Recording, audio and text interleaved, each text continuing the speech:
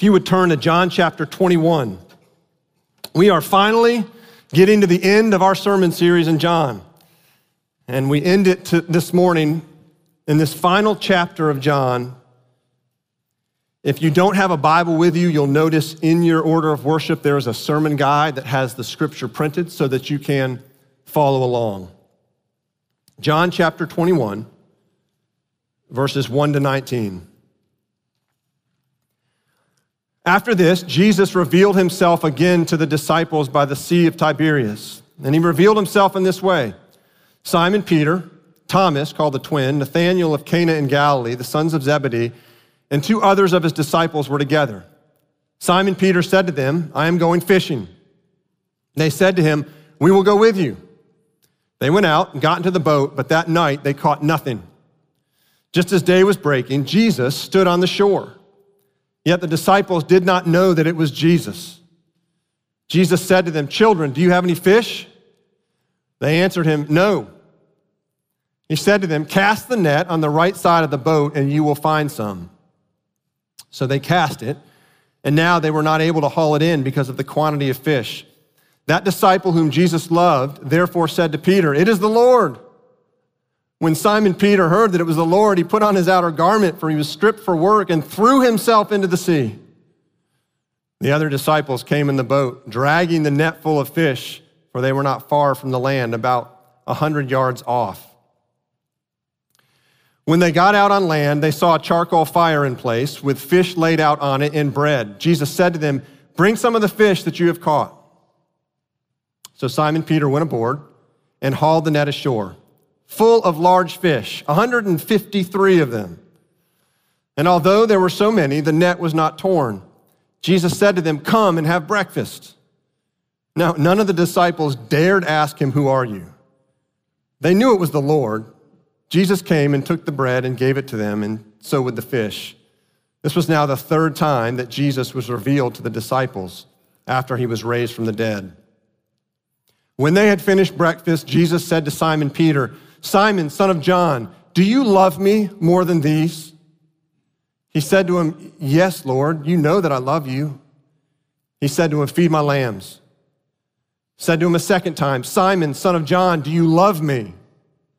He said to him, yes, Lord, you know that I love you. He said to him, tend my sheep. He said to him the third time, Simon, son of John, do you love me? Peter was grieved because he said to him the third time, do you love me? And he said to him, Lord, you know everything.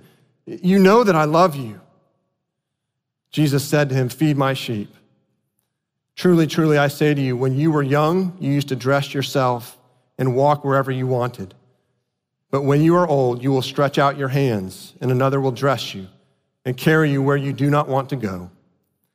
This he said to show by what kind of death he was to glorify God. And after saying this, he said to him, follow me. On top of our refrigerator sits an old silver pitcher. And it was a gift that was given to us at our wedding by my sister. And though my sister worked to polish up this old silver pitcher, there were still, when we got it, there were still spots of black on it where it was tarnished. The lack of perfection in the gift was purposeful because she accompanied the gift with a note that spoke to it. This silver pitcher had lasted for many, many years. Many years. It wasn't perfect, but it was beautiful. And so it sits there as a picture of our marriage, which is not perfect, but it's lasting and it's beautiful. And as I thought about it, this picture that sits on a refrigerator, it's really a picture of the Christian life, because the Christian life is not about perfection, at least not in this life. In glory, yes, but in this life, no. The Christian life is about restoration. It's about restoration, about how God takes broken sinners and restores them to beauty and to usefulness in his kingdom. The question is, how does he do that? How does he restore broken sinners into beauty, into usefulness in his kingdom? How does God restore you from sin and brokenness? To answer this, we're going to ask 3 questions. Who restores you? How are you restored? And what are you restored to? So let's start with who restores you. Peter's whole journey of denial and restoration was under the sovereign hand of Jesus. Jesus was sovereign over Peter's entire story from denial to restoration. Let's start with the denial. Jesus' sovereignty over even Peter's denial.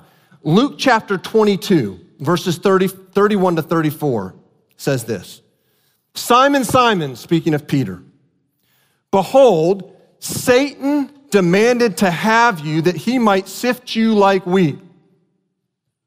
But I have prayed for you that your faith may not fail. And when you have turned again, strengthen your brothers. Peter said to Jesus, Lord, I am ready to go with you both to prison and to death. Jesus said, I tell you, Peter, the rooster will not crow this day until you deny 3 times that you know me. Now, that was Jesus foretelling Peter's denial. What's interesting about those verses is that verse 31, the 2 instances of you are plural, which means it was Jesus saying to Peter, Satan has demanded to sift y'all, all you disciples, to sift you like wheat. Then verse 32, the 4 instances of you are singular, meaning that Jesus singles Peter out. And he says to Peter, Peter, listen, you are about to deny me. You are about to commit sin and denial on a level that you didn't think you were capable of. And we know this, but what did Peter say?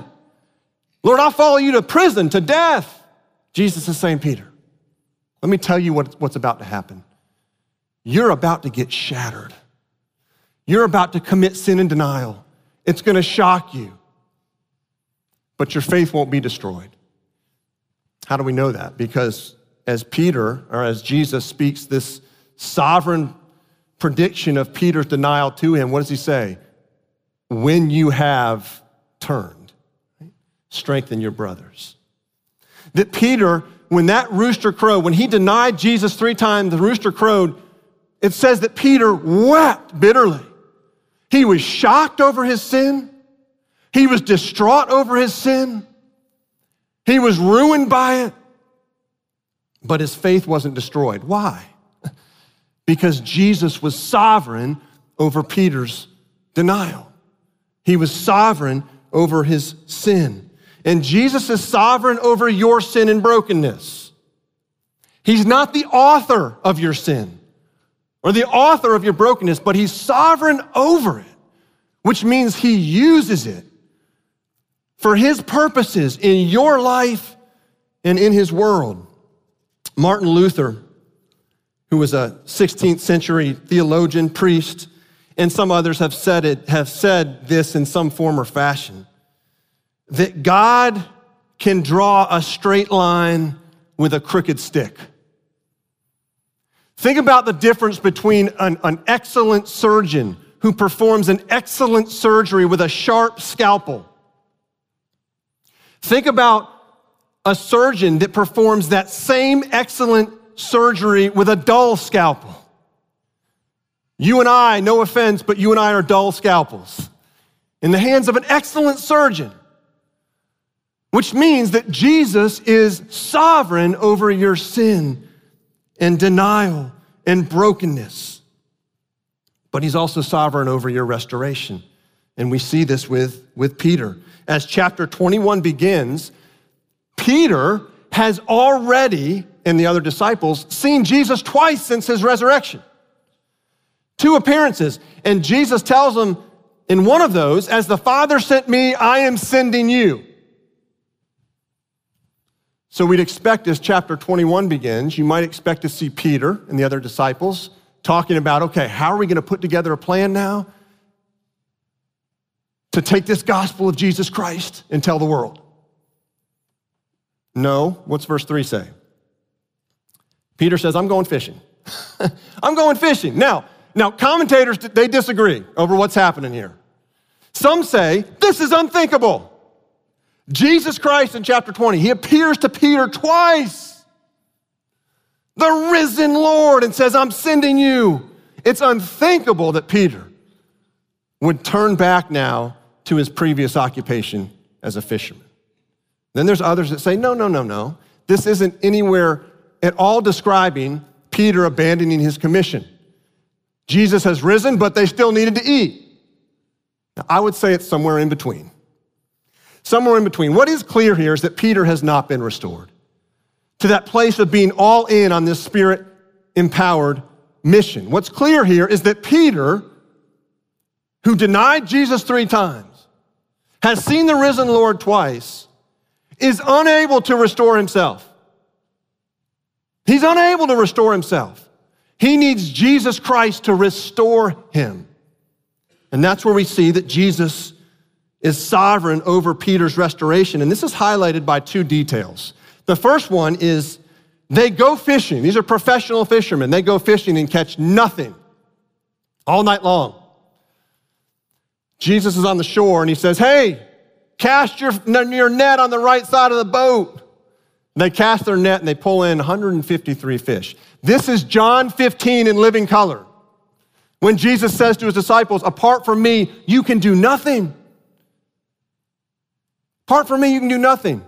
And then the second detail shows up when Peter jumps in the water. I love that.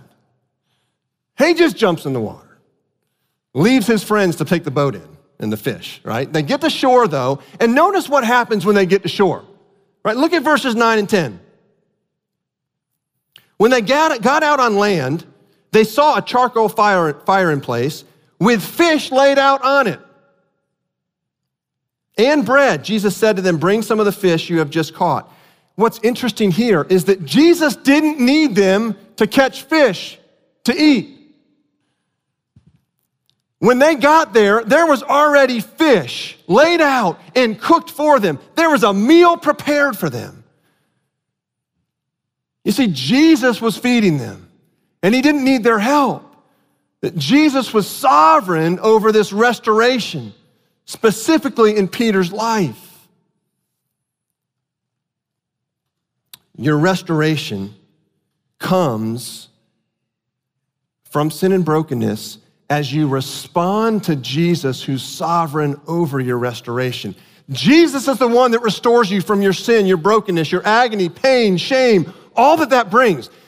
Jesus restores you as you respond to him. Now, how do you respond to him? This gets to our second question, right? How are you restored? How are you restored? Notice what Jesus does with Peter. The first thing that Jesus does with Peter to restore him is to take him back to that great agony and that great pain and that great shame associated with his denial. He does this. There's 2 details in the story that make this loud and clear. Right? The first is in verse 9 when it says that Jesus made a charcoal fire. Now you may say that's just just an innocent detail. But remember back to John 18, right before Jesus is going to the cross, right before when he gets arrested and he's on his way to the cross, and what does Peter do? He follows Jesus into that courtyard of the high priest. And it says, and that was the place where he would deny Jesus 3 times when the servants would ask him if he knew Jesus. When he got into that courtyard, there's great detail to say what was burning, a charcoal fire. So it was a cold night. And so once again here, John brings out this detail because Jesus is being very purposeful to take Peter back to that place. And so there's a charcoal fire burning. Peter is being reminded of his denial. And then the very obvious picture of this is when Jesus asked Peter 3 times, do you love me? And those 3 times are paralleling Peter's denial, his threefold denial. Now, this seems counterintuitive. That Jesus, in his effort to restore Peter, to be the rock on which the church is built, that Jesus' first move is to take him back to a place that Peter doesn't want to ever remember, of agony and of pain and of shame. You say it seems counterproductive, and Jesus, no, it's not, because Jesus does it on purpose. Because the only way that Peter is truly going to be restored is if he faces that denial and faces that sin and deals with it so that he can know his forgiveness in Christ and be restored. Here's what we learn from this. If you don't deal with your sin,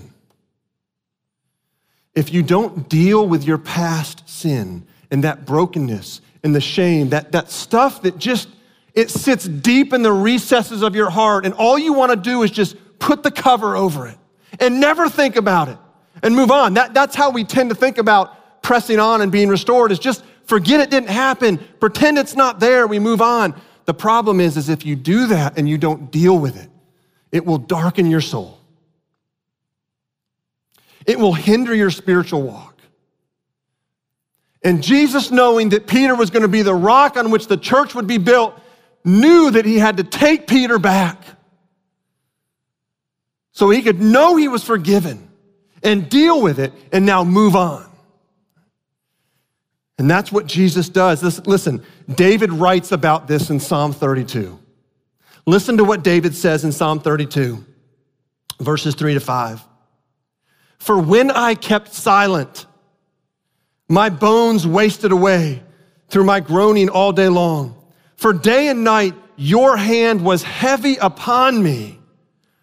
My strength was dried up as by the heat of summer. I acknowledged my sin to you, and I did not cover my iniquity. I said, I will confess my transgressions to the Lord, and you forgave the iniquity of my sin. There have been plenty of studies that have confirmed what David writes in Psalm 32, that when there is sin and brokenness in your past, that maybe you've just swept under the carpet and moved on, plenty of studies that show when you do that, that physically, emotionally, psychologically, it brings sickness to even your very body.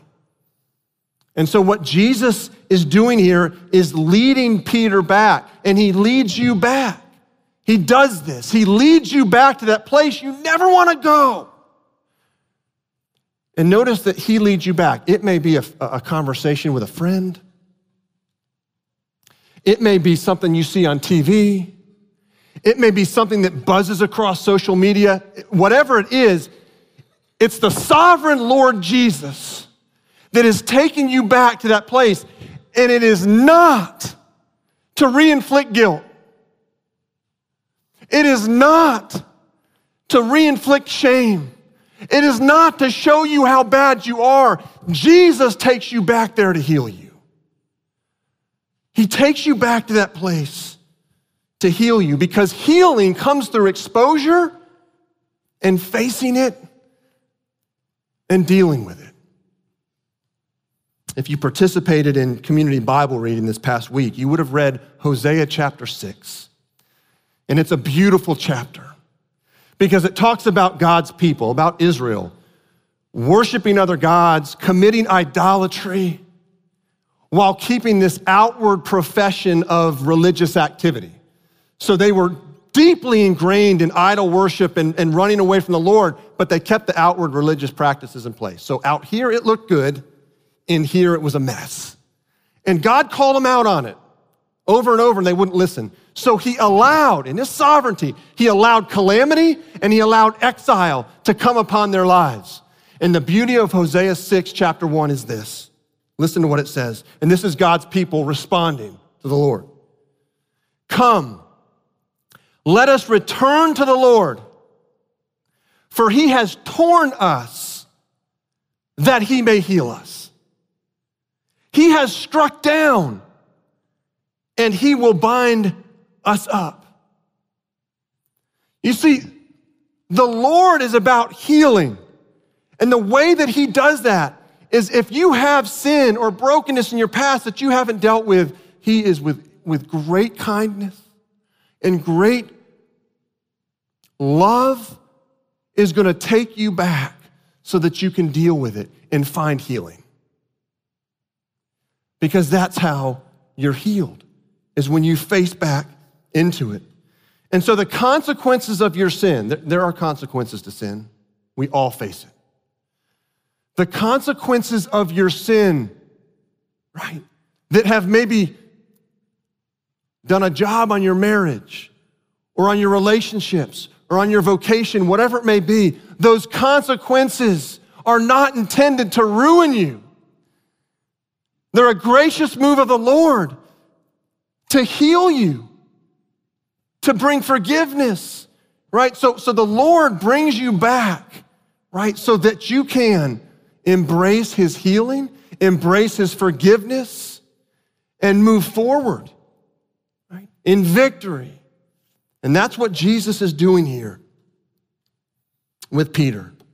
He takes him back to his sin and brokenness, those painful, agonizing denials, so that Peter can embrace Jesus' healing and Jesus' forgiveness.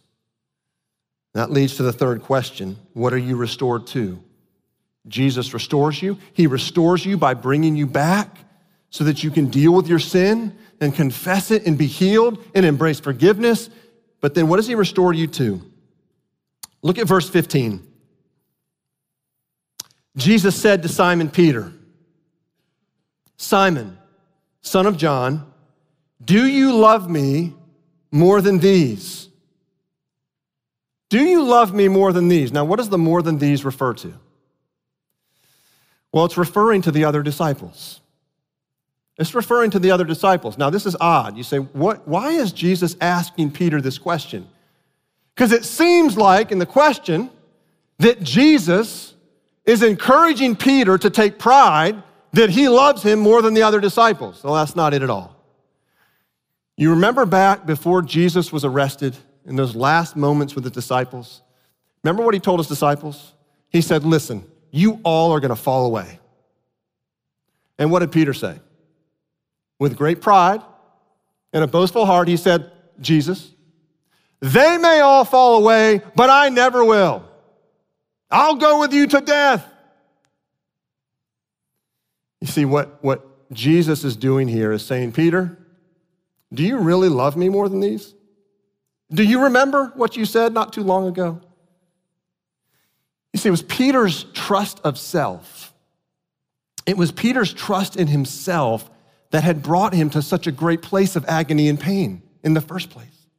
And so Jesus is asking Peter here to make his confession in front of all these other men, a humble confession, not a "I love you, Jesus, more than them," but a humble confession. And we see the humility of Peter's confession in a couple details in this passage. The interplay between Jesus and Peter is interesting because Jesus says twice, the first two times, "Peter, do you love me?" Jesus uses the word for love, agape, the Greek word agape, and that's the word that is the highest term for this unconditional love that's an act of the will, wholehearted devotion. That's the word that Jesus uses when he asks Peter. When Peter says, "Lord, you know that I love you," Peter uses the word phileo, Greek word phileo for love, which is a word for love that describes the emotional or affectionate love. And what we see here is that Peter, absolutely a different man now, absolutely humbled, right, refuses to use that higher term that Jesus uses for love. Why? Because he's a humbled man. He's humbled. Right? He's not boasting pridefully of what he can do or even his ability to love Jesus.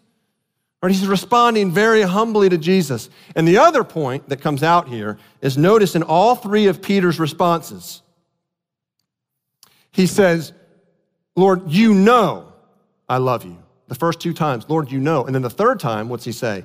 "Lord, you know everything. You know I love you." Peter's not even appealing to his own knowledge of his own heart. Peter says, "Lord, I'm done appealing to my own self. And so I'm going to appeal to your knowledge of my heart. So we see by the way he responds with the word he uses for love, the way he says, Jesus, I'm gonna trust your knowledge of my heart, not my own, that this is a transformed man. This is a man who was prideful, who was arrogant, who was boasting in himself. It brought him to a great place of brokenness and shame. And now he's a transformed man. Why? Because Jesus restored him to a place of great humility. A man who humbly says, yes, Jesus, I love you.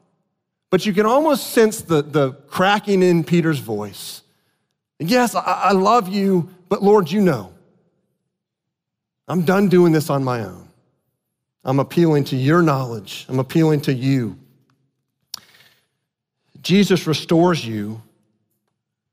So how does Jesus restore you, or what does he restore you to? He restores you to a love for himself, which produces and empowers a denial of self. That's what we see happening with Peter, is that Peter is restored to a love for Jesus and a denial of self. And we see what Jesus says in verses 18 and 19. It says, Peter, you're gonna be crucified one day because of your love for me, right? That's the ultimate. Loss of life, willingness to die for Jesus, that's the ultimate picture of self-denial. That Peter's restored to a love for Christ. What's interesting to know here, in the order of how it happens, is that Jesus does not say to Peter, Peter, feed my lambs. Then, do you love me? No, his first question is, Peter, do you love me? Jesus is making it so clear of the supreme importance for loving Christ first and foremost, which produces a denial of self before we love or care for others. Because here's what happens, is that if you set out to love and care for others without a supreme love for Christ, you actually hurt other people. You actually use other people under the disguise of love, but that's really self-love. Peter, do you love me? We have got to lock that down before I ever tell you to go feed my lambs. Because you will not be able to tend the sheep if you don't love me most. If you don't love me most, you can only love self, and your feeding of the lambs will ultimately be love of self. Charles Spurgeon, he was a 19th century pastor. He tells this story of a king, a farmer, and a nobleman. Listen. Once upon a time, there was a king who ruled everything in a land. One day there was a gardener who grew an enormous carrot. He took it to his king and said, my lord, this is the greatest carrot I've ever grown or will ever grow. Therefore, I want to present it to you as a token of my love and respect for you. The king was touched and discerned the man's heart. So as he turned to go, the king said, wait, you are clearly a good steward of the earth. I want to give a plot of land to you freely as a gift so you can garden it all. The gardener was amazed and delighted and went home rejoicing. But there was a nobleman at the king's court who overheard all this, and he said, my, if that is what you get for a carrot, what if you gave the king something better? The next day, the nobleman came before the king, and he was leading a handsome black stallion. He bowed low and said, my lord, I breed horses, and this is the greatest horse I've ever bred or ever will. Therefore, I want to present it to you as a token of my love and respect for you. But the king discerned his heart and said, thank you, and took the horse and simply dismissed him. The nobleman was perplexed. So the king said, let me explain. That gardener was giving me the carrot, but you were giving yourself the horse. And the point is this, that if Jesus is not the supreme focus, that your love for Jesus is not supreme, the only other option is if your love for Jesus isn't supreme, your love for self will be supreme. And then any attempts to love other people, protect, care for other people will be acts of love that are really disguises of self-love, where you really don't have the power to actually love someone else. There are 59 one another commandments in the New Testament. Do you realize that? 59 one another commands. And every one of those commands is ultimately about loving one another by what? Giving one another the word of Christ. That the way that we love each other, and there's 59 examples, the way that we love one another is giving one another the words of Jesus Christ, the word of God, the word of Christ, feeding people Jesus. And so it's simply said, you can't give what you're not receiving, which is why paramount, supreme love for Christ is so critical. Because when love for Christ is supreme and Jesus is feeding you with himself and his words through his word, then you have the power and the capacity to love others by giving them his word. That's why everything we do puts the word of God so centrally in the middle. That's why we give you a community Bible reading plan, to give you a way and to encourage you to regularly engage in the word of Christ. It's why our community groups, at the center of our community groups is the word of God. That our groups aren't just fellowship over dinner. That at the center of our groups are the word of God so that we can receive the word of God, the word of Christ, and feed one another the word of Christ. It's the reason we have foundations on Sunday mornings, weekday studies, is because we believe that the words of Jesus Christ, that the word of Christ is what our soul needs.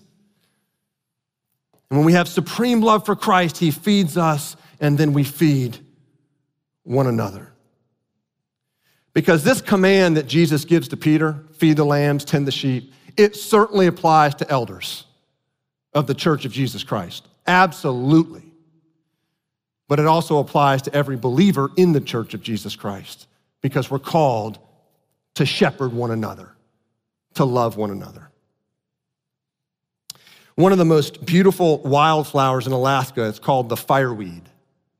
It's in Alaska. It's in the northern part of the northern hemisphere. So it's in Alaska, it's in Canada, parts of northern Europe. Beautiful, purple, pink blossoms that have an unbelievable amount of uses. It's fascinating. As a tea, fireweed is good for upset stomachs, coughs, and asthma. Applied in other ways, it treats bites, cuts, and eczema. The blossoms are even used to make flavorful jelly or honey. It's this amazing wildflower called fireweed that brings good, that brings flourishing. Here's what's most amazing and most interesting about fireweed. The reason it's called that is it is the first wildflower, it's the first plant that blossoms after a fire.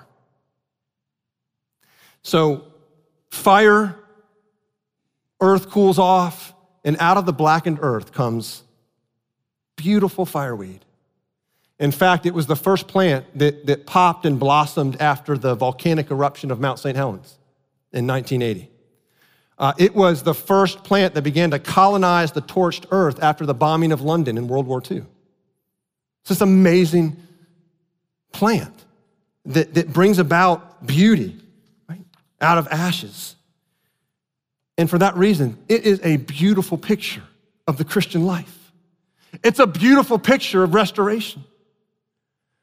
Because when you feel like your sin and brokenness has left you in a pile of ashes, blackened earth, when you blew it, whatever your scenario is, and you feel like I am a pile of ashes, the beauty of the gospel, the beauty of the Christian life is that Jesus Christ moves in to restore you so that out of those ashes, out of that darkness, comes a life of restoration where Jesus restores you to beauty out of ashes, and he restores you to usefulness in the kingdom of God to serve him.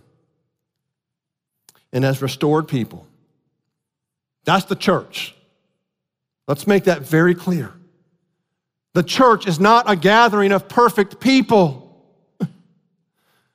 It's not a gathering of people that even put on the face of perfection. It's the gathering of people that have sin and brokenness in their past, in their present. It's the gathering of people that out of the ashes of sin and brokenness, the Lord is restoring. And do you know what assures us of that? What assures us of that is his death and resurrection. Jesus Christ's death and resurrection. In fact, Hosea chapter 6, verse 2 says this, right? This is after the Lord says, we're torn so we may be healed. Verse 2, after 2 days he will revive us. On the third day he will raise us up that we may live before him. And then it goes on to say, yes, press on to know the Lord. The third day, that's resurrection. What additional evidence do we need? What additional evidence do we need that God is for us and that the consequences of our sin are not there to destroy us, but rather to bring us to the place of seeing what the Lord has forgiven, what the Lord has done to restore us through his death and resurrection. And it's out of that healing of the death and resurrection of Christ that he paid the penalty for that very sin, that its consequences has left you broken and hurting. That very sin he paid for. And he brings you back to it so that you would see, I am forgiven. My life has been a pile of ashes because of it. But the Lord, because of his death and resurrection, is resurrecting my life to beauty and for usefulness in his kingdom. Let's pray. Father, would you make us a family, a congregation that understands restoration, that you're a God that's for us, that you're a God that longs to heal.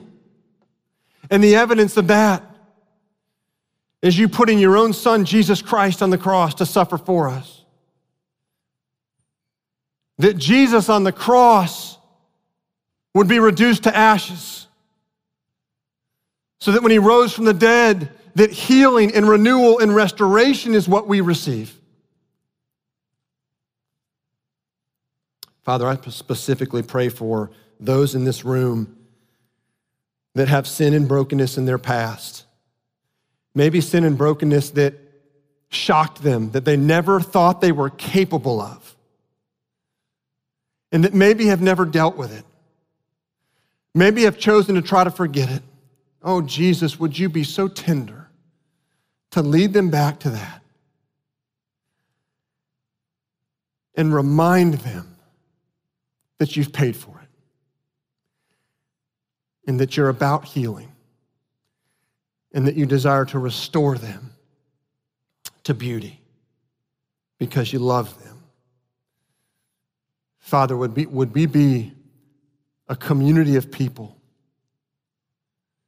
who live as restored people, receiving your word and giving it to one another, the precious, sweet words of the gospel that take broken sinners and restore them unto beauty and purpose. And we pray this all in Christ's name.